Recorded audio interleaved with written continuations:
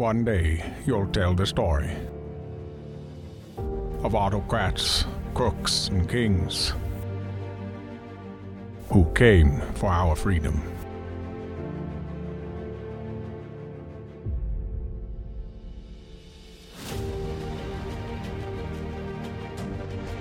A story of citizens who stood up to tyranny and won.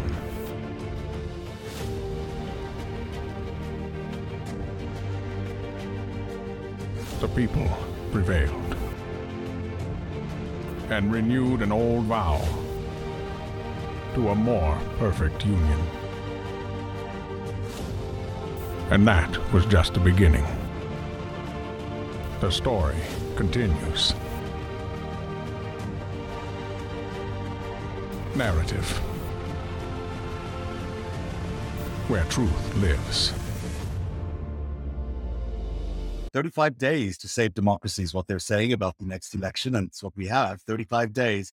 We'll catch up with Rachel Bitecofer in the second half hour of the show about which of these very important districts are the ones to watch, how close is the race. And I hate to tell you this, the news is not so good for Democrats, and we'll tell you why in about 30 minutes. We also have a lot of news today. One is the Oathkeepers trial that continues today. Really stunning evidence on day 2 of this trial, which includes Stuart Rhodes. Day 2 of the Oathkeepers trial, and yesterday was for opening statements, and today we got into a lot of the digital messaging that went all the way back to a couple days after the election. Stuart Rhodes sent some texts featuring advice from Aleksandar Savic about how Serbians worked to overturn the election results in the 1990s. Remember, Stuart Rhodes worked for Ron Paul or Rand Paul? Ron. It doesn't matter. Ron. You're in Moscow, St. Petersburg territory right there. Yeah. He's quoting from the wisdom of Serbian election overthrowers. I don't know. It's just got a Russian-y feel to it. And these text messages, they're really going through just how much they were pushing the limits of non-firearm weaponry. So mace and clubs and lead pipes and this and that, because they intended to do violence and they were planning on being there for a while.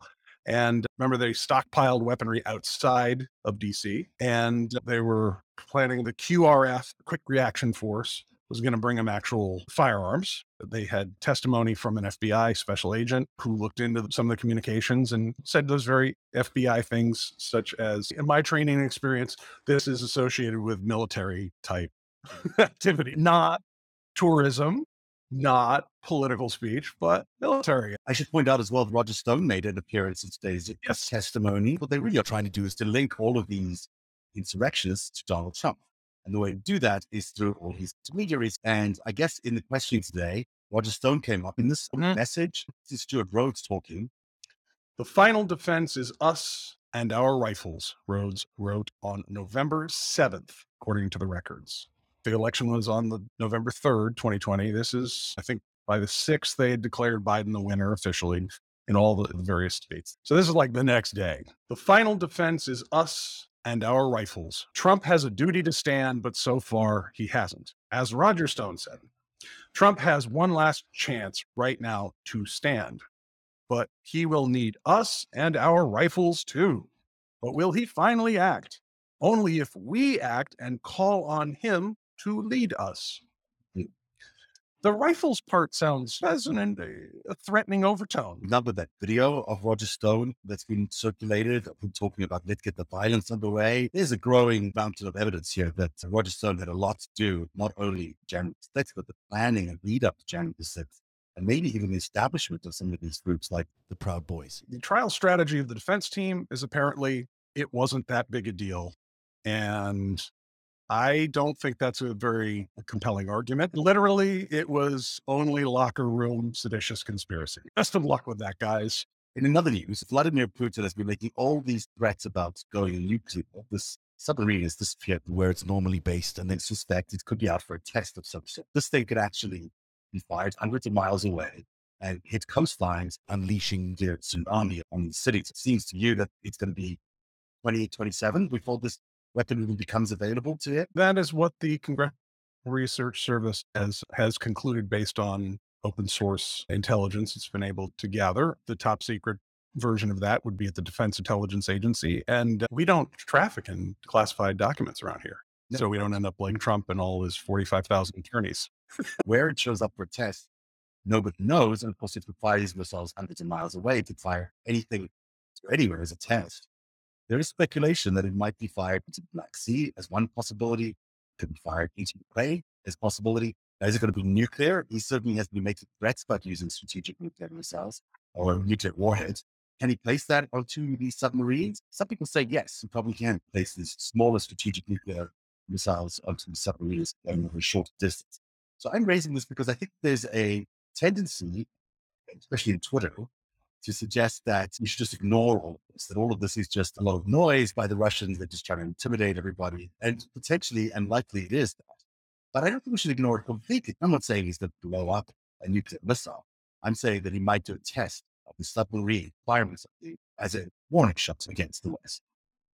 He is a cornered animal and he's in a desperate position, and he's having to call up retirees and house pets and release zoo animals, anybody he can get on the front lines.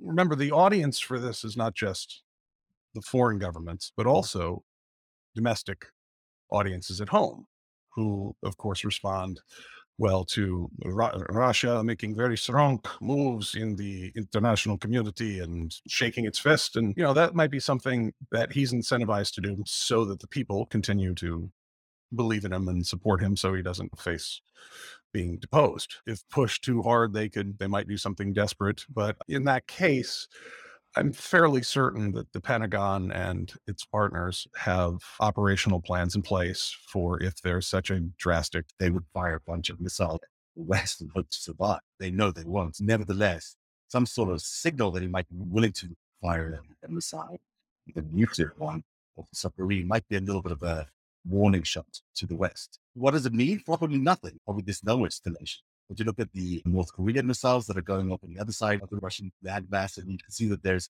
certainly an amping up of noise, let's call it, around nukes on both sides of Russia. Of course, America's capabilities here are enormous, and those are the ones that we know of.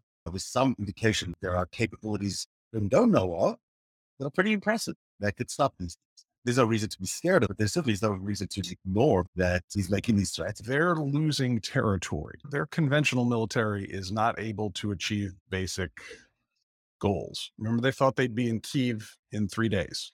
Yeah. They were not. Russian military modernizing its forces only to be expected. New technologies that you design, you're going to test them out as the weapon system comes online. And to keep competitive with other militaries around the world, you have to keep doing that. But as far as who makes the decision here, you've got Sergei Shoigu, the head of the Russian armed forces. Remember, no, there is no such thing as button to press. And a president may give an order for the deployment of nuclear missiles, but they're tricky. There's people who have that job and nothing else, and you have to convince them to carry out whatever the plan is and to deploy these things. I wonder how much Sergei Shoigu is really excited about being incinerated, Right. which he would know is what would happen. And he's also going to keep military to military contact. I'm not sure what the state of our mil contact is right now with Moscow. Maybe there have been periods where we lose touch with what's going on at the Kremlin, right? Yeah. If you look at the Cuban Missile Crisis, for example, it got very complicated because we got two sets of messages from the Kremlin. We couldn't tell who was sending them. There was like a soft line and a hard line on what to do. And one was amenable to us taking missiles out of Turkey, and the other group didn't care. And diplomatically, we chose to respond to the message that we liked better. We eventually agreed to take our, I think, medium-range strategic nuclear missiles out of Turkey, and they took theirs out of Cuba. The Cuban Missile Crisis might be a very similar storyline that we might be seeing here. This ramping up of this nuclear threat, could we be landing up in a situation where we will have a sort of standoff that will ultimately have to be negotiated between the United States and Russia, and one which will have to be you back off 100 miles of my territory, I'll back off 100 miles of your territory. That could be where Putin is trying to place this. I don't think he's deploying a submarine or testing a submarine like this just for fun. He's probably doing it because he's trying to send a signal of some sort. Now, that signal does not mean he's going to send a nuclear missile our way. but it could be let's start having this dance with the West in the way to end the war in Ukraine. You're unable to dribble the basketball, but you're really working on your 3-point shots. Yeah. If I'm going to use a basketball metaphor, I saw a video and you can't tell without authentication if this was some morale booster. It looked fairly real, but they were talking about the new recruits having to bring their own bandages. And they recommended that they go to the convenience store and just buy a bunch of tampons. That's too good to be true almost. I did see a video on it, but it highlights the patheticness of the complete loss of military discipline. I agree. I think he's in a terrible situation on the ground. It's just his options are to escalate this somehow so it gets the United States engaged in a talk. He's going to want to be able to go to the negotiating table. And I suspect that what he's going to go with is I've got nukes. You can destroy us, we can destroy you, but we can both destroy each other. Let's have a dance here. But what he's really getting is Finland and Sweden in NATO. All this has done is burn through the goodwill of the Russian people, an unfortunate mountain of skulls of dead Russian soldiers, and just serve to solidify the NATO alliance the way nothing else has ever done. Let's quickly touch on the biggest social media story of the day, which is that, guess what? Elon Musk is going to actually buy Twitter as of potentially this Friday. We have long argued that that's a terrible idea. By all appearances, Musk seems to be working at the behest of Beijing. He's certainly got a lot of resources, factors there, and his market share, certainly in China, is very important to him. He does not seem to me like an independent broker as he pretends to be, nor the mogul that he pretends to be. But on the other hand, he seems to have bought Twitter. That seems to be something he did despite an attempt by the board to goad him into not acquiring it and paying $1 billion fees as a bit of a punishment for it. He said, instead of paying $1 billion, I'll buy Twitter. I'll see if I can make it better, whatever that means, Beijing land. And it's going to happen as of this Friday. Not that I love everything about Twitter. There's a lot to do with Twitter that you can improve. But on the other hand, Musk is a terrible idea. I say, let us see what the future holds and keep a lookout for any big staff changes in Twitter itself. Remember, they did have a light espionage problem that one of the whistleblowers talked about. We know that more for certain through the Saudi agents that they actually prosecuted. Assume that there's look, this is an important service. This is a service that influences newsmakers and the editors and publishers and all that. Facebook has a broader audience. This is a more specific one. And all these countries would love to have some sort of influence over that. We know they do it with botnets from outside. And it stands to reason there'd be a few insiders there too. So it'll be interesting to see if anybody leaves Twitter for other more interesting job opportunities. So I should point out as well, Twitter gets a lot of revenue out of China. Chinese companies buy advertising in Twitter. And so it's got this lot of Chinese money in there that also needs to be taken care of. They also have some Chinese spies there as well. So they do have some issues, and maybe our man, Elon Musk, find a way. Hey, Rachel. Where are you? Just hanging out? I am doing everything I do between 2:30 and 5 o'clock my time, West Coast American time, is under duress because I am a full-time mom too. So I have an autistic kid and I'm at the park. We're 30-ish days out from election day. And we're in a far stronger position for Democrats than any analyst, myself included, would have anticipated, or what we would be seeing, frankly, if it had not been for the Supreme Court decision on Roe v. Wade.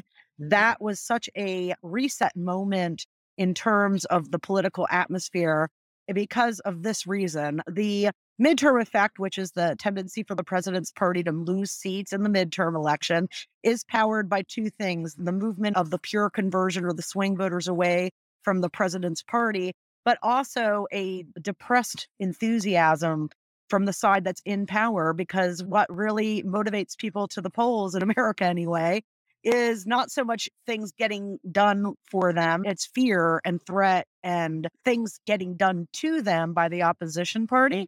So what that allowed Democrats to do was to develop a natural negative partisanship reaction that a big chunk of the coalition felt triggered, threatened literally by Roe's reversal.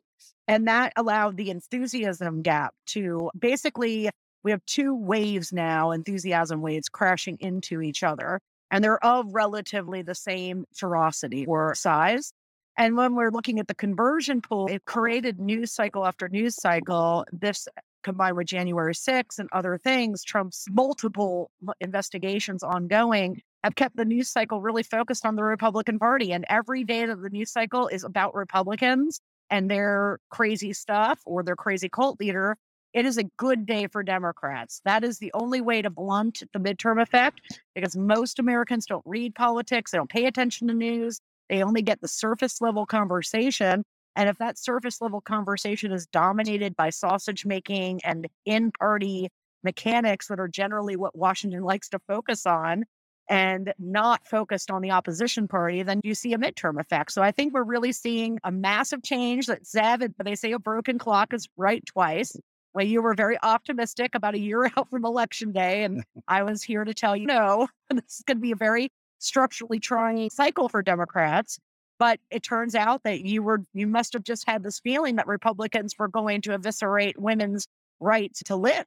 So good up for you for catching that wave before it even materialized. That's very nice of you to say, Rachel. I actually don't know if it's not that I don't believe that the wave is going to be there. I think the wave is going to be there. I think there's an enormous amount of enthusiasm for Democrats. But I should also say that in the last couple of weeks, that enthusiasm around the abortion, showing enthusiasm around Democrats, Biden, has waned a little bit. You're seeing that in the Gallup poll, and his job approval rate's gone back down to 38 or so, which is what he did before that big speech that he did a few weeks ago and the anti-inflation bill. So maybe voters have moderated their enthusiasm there, maybe not. But, I've seen this movie before, and it worries me that 6 weeks before the election, or 5 weeks before the election, people get so sure that they're going to win that they don't show up at the polls. And that worries me. I don't think there's any Democrats that feel like they're going to win. Democratic campaigns and fundraisers have to maintain a positive atmosphere at all times, or campaigns in general do that. But at the end of the day, the analytics don't lie. What they tell us, though, is a really stunning story. What we should be talking about today, October 4th or whatever day it is, we should be talking about how the Republicans' forecast has been upgraded from 25 seats to 40 seats, okay? Because that's really what would have happened without the Roe evisceration. The fact that we instead saw their advantage on the 538 model is increasingly narrow, not widened. That's the exact opposite pattern of what we saw in 2010, 2014, and 2018, and what we expected to see. And for all the strategic changes that Democrats have made to help structure this messaging on Republican extremism, really what's doing the heavy lift of giving us a competitive chance to compete for the House and the Senate and to hold on to the big three governorships is that Roe evisceration. If you take that away, all of the change that's been happening in the election cycle would be absolutely useless, because most people don't follow attention to politics at all. And a lot of the narrowing that you see now is a product of the post-Labor Day activation of regular human beings. Regular human beings, believe it or not, do not think about congressional midterms. Okay? Even a big chunk of the ones that will actually vote in them, who are still special people compared to other citizens, a big chunk of the midterm electorate only pays attention the last few weeks. It's probably a little earlier than it used to be and more intense through the September-October period because of early vote now. And that has changed the behavior of campaigns to increase activity in the summer and the fall. But generally speaking, what we're seeing now is just latent partisanship in the independent pool sorting itself out, and people tuning in and signing up for their tribal teams. This was always going to be a tough cycle for Democrats, but the long and the hoe of it is they are in a far better position than they could have ever dreamed to be, and they have a chance to save democracy. That's a major achievement. On the House, what is your prognosis on the House? Who's going to win and by how much? I don't use any polling. I never look at polling like on this horse race shit that you guys are talking about. It doesn't worry about me. I like aggregate polling. So like the 538 generic ballot aggregator matters to me. I want to see what is the collective story of all the survey data saying about the preference between Republicans and Democrats on control of Congress. But generally speaking, I'm not looking at a lot of poll like for the horse race data that's in them. That generic ballot is pretty clear right now. What it tells us is that the Senate is in a far better position for Democrats than the House is.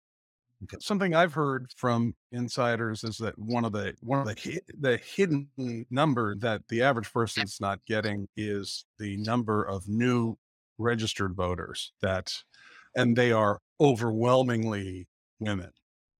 That's not surprising. Are like, oh, well, I'm voting. this is I am not standing for this.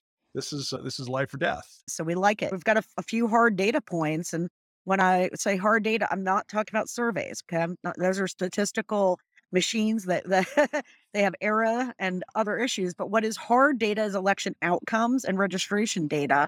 And what we've seen in that data is suggestive that we could see a different correlation of voters show up at the polls, much more looking like 2018 than what we would expect in 2022. And that's why it's really been imperative to get as many campaigns, especially of the marquee races as possible, focusing in on this issue and galvanizing people to the polls, especially women and new voters. So it really is hard to anticipate, Eric, but is a key data point that I'm tracking. The registration deadlines are going to start to close as we roll through October. We'll have a really good sense of what that hard data is suggesting. That said, you get a ballot initiative like Kansas, where we know it passed in the 60s. So and in a state like Kansas, that means you got about 20% of the Republican voting for this initiative to keep abortion legal in Kansas. That is not necessarily going to translate in, like, if we had general election ballot with that Kansas initiative, unless the messaging was tying a vote on this initiative to also not supporting Republicans electorally, you would have seen the initiative pass at 60 something, and then Republicans still win most of the, if not all of the competitive races. So it really does come down to strategy. Strategy is important all the time, but more important, critically important in a midterm cycle where democracy's on the line and every single historic indicator runs against you. Today, there was a report in the Daily Beast about Herschel Walker's paid-for girlfriend abortion that happened way back when. She's got receipts. She's got a whole bunch of information about how he paid for her abortion. And not only that, his son has come out with this incredible emotional tape. And just two more things I have to address, and then I'm done with this buffoonery nutjob land. This is atrocious. People on the right are pulling up that I did a campaign event with my dad last year. They're saying, well, you supported them all last year and all this year. You look suspicious. No. You all have been calling me saying, why aren't you on the campaign trail with your dad? Why aren't you helping him out? This looks weird. You should go help him. And I've said to you calmly, I'm not getting involved. You don't know my family life. I did one event last year when we were told he was going to get ahead of his past and hold himself accountable. None of that happened. Everything's been a lie.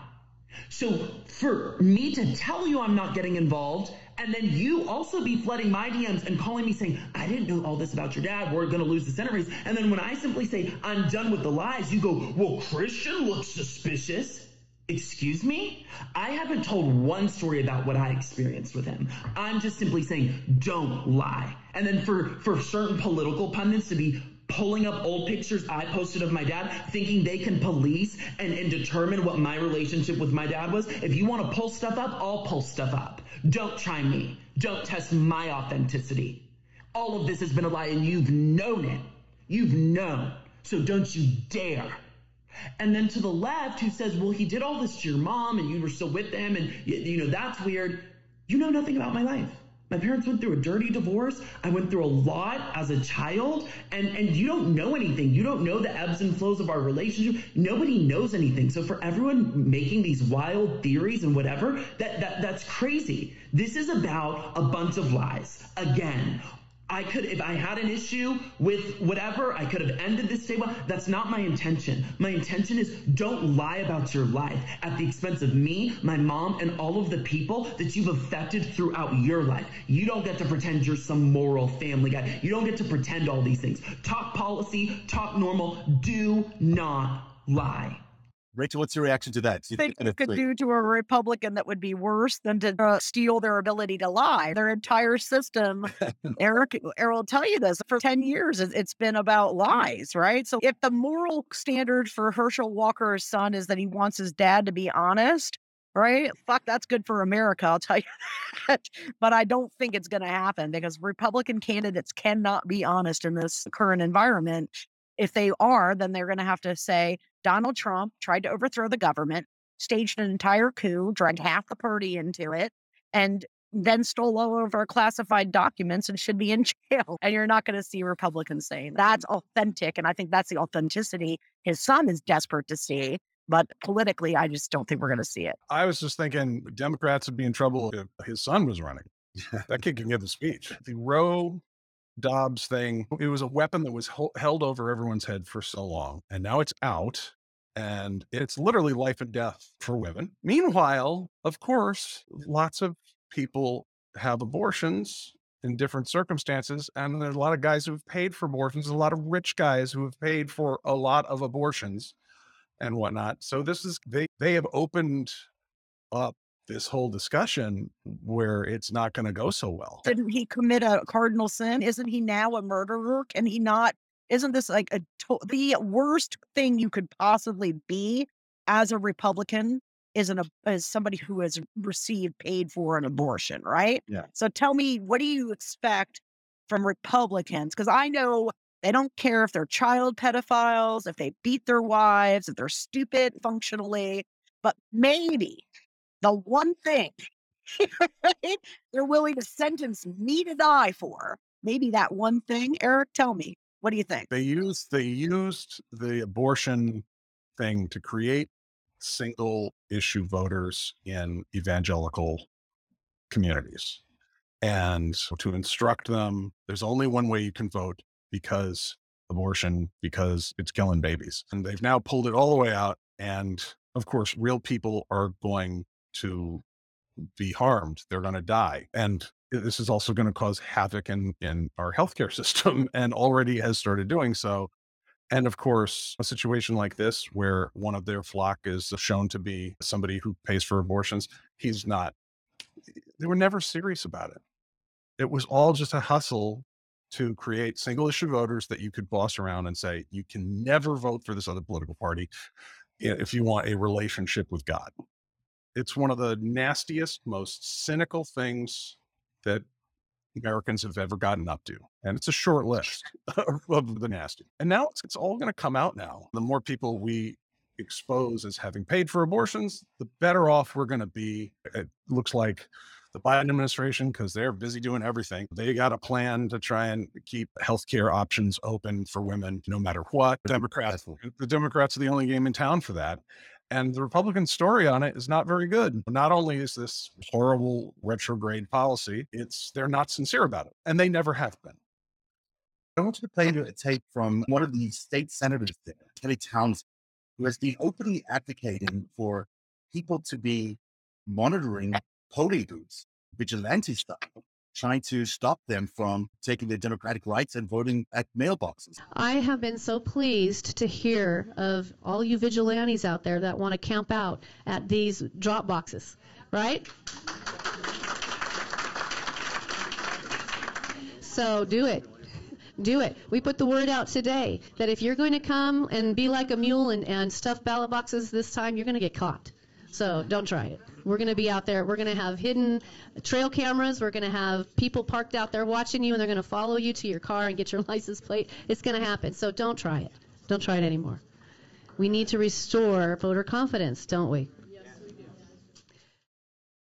It's despicable. Obviously, everything she's saying is not legal. A criminal conspiracy under color of law. It'll take me a second to calculate all the crimes that they're getting onto there. Yeah. That's the candidate. And she's standing up there and advocating for vigilante approaches to people taking their vote. It's absolutely insane. She's one of these MAGA candidates throughout the country that are threatening the very existence of democracy.